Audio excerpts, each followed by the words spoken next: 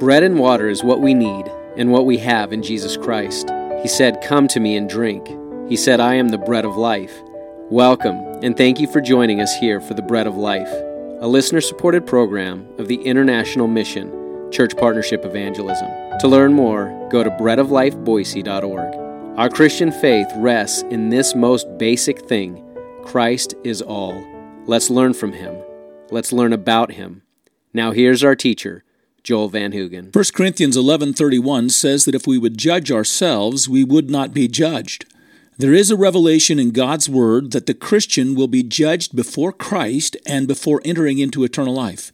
Not judged to determine heaven or hell, but to determine reward or loss of reward that you will carry with you into eternity.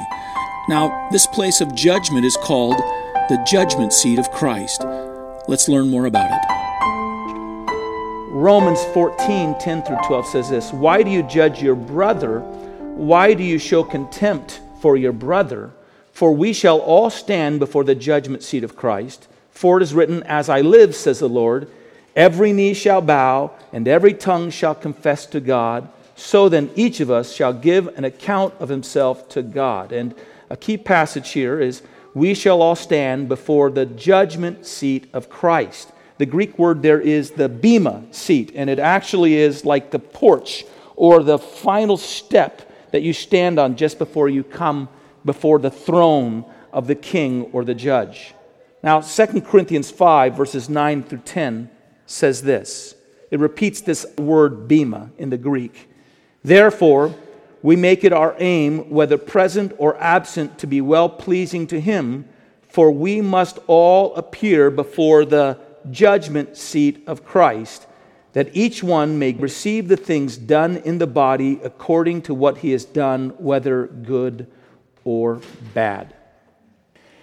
The verses that we've read where it speaks about not being judged or standing before the judgment seat of Christ, this bema seat, is not an expression of the judgment will take place for individuals who have never given their lives to Jesus Christ or received Him as Savior. That's a judgment to determine whether they go to heaven or whether they go to hell. Now, this is a judgment that is particularly directed towards the believer or the follower of Jesus Christ. It's not a judgment to determine heaven or hell. That judgment is behind the person who has put their faith in Jesus Christ. This is a judgment to determine the reward or the lack of reward that Christ will bestow upon you before you pass into heaven. There are lots of passages of Scripture where the Bible tells us that we will receive, as believers, before we enter heaven, crowns of rejoicing and crowns of righteousness. And the Bible even says what we're going to do with those crowns.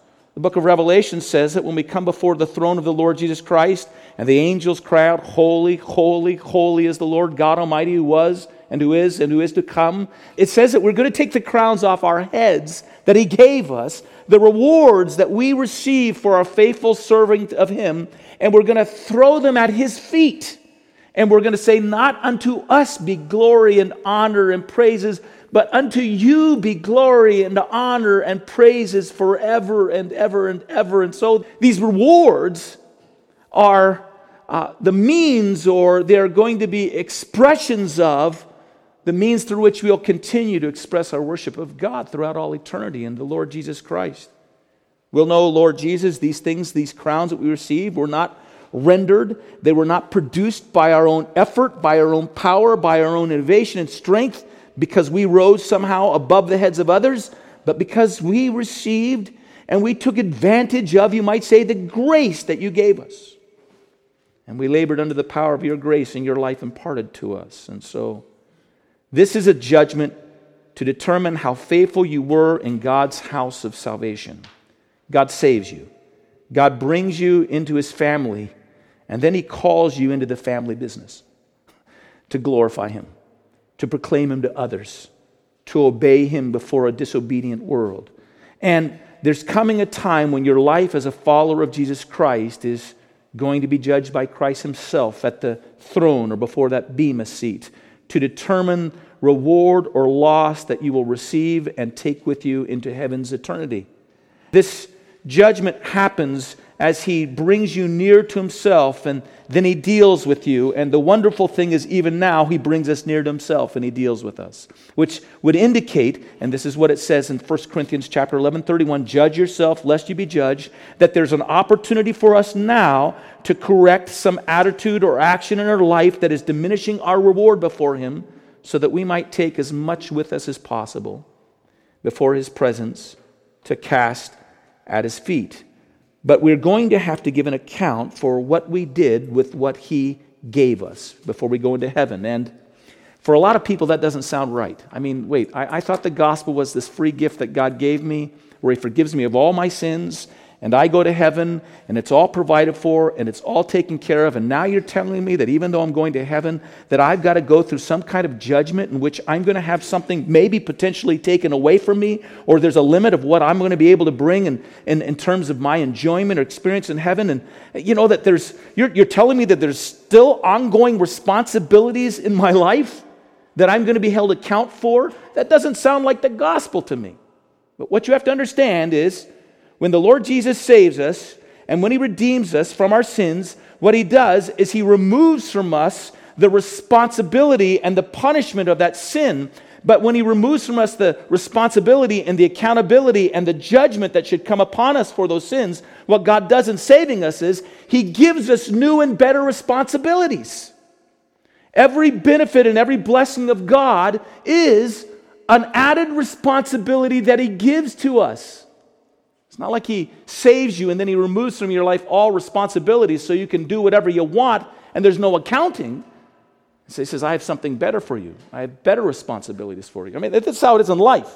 A family, a young couple goes for some years without a child, and they pray for a child. They want the blessing and the reward of that child, and the day comes when they find out they're with child, and they have a child, and it's a blessing, and it's a reward, and it's a responsibility.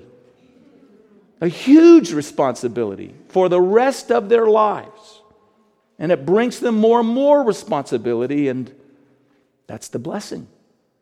And actually, their faithfulness in raising that child and caring for that child and nurturing it and watching over that child is somewhat of an indication and revelation of how much they valued that blessing. What a blessing it was. The same is true for us. There's going to be an accounting before Christ of what we did with the reward of His salvation. It'll be a judgment to see to what extent we truly valued that salvation and to what extent we made light of it. And what we're being told here is there's an opportunity to correct our lives and to avoid a judgment of loss. Instead, go through a period of time in which we'll experience before Christ a judgment bringing to us even more and richer rewards, new responsibilities that will come to us as we worship before His throne throughout all eternity.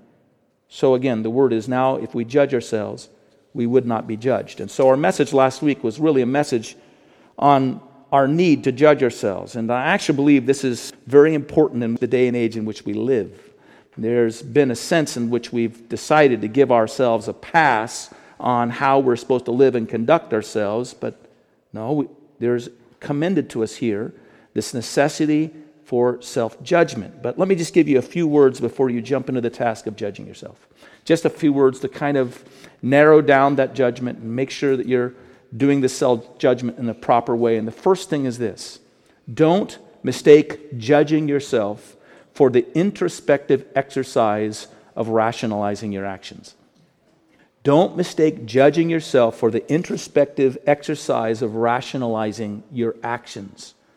A person can spend a lot of time in what looks like meaningful self-analysis, but it is an analysis to find some reason outside of themselves for their behavior.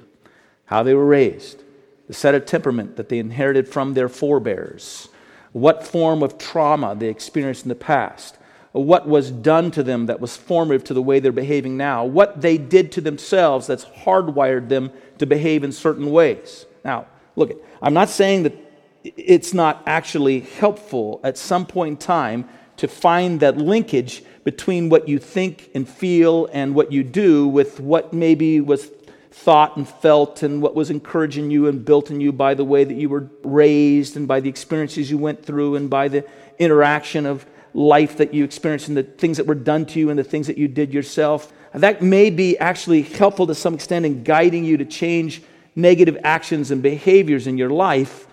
But for the most part, this kind of introspection leads to an overall sense that you've been the victim of some strange and unique circumstances that produce the way you behave.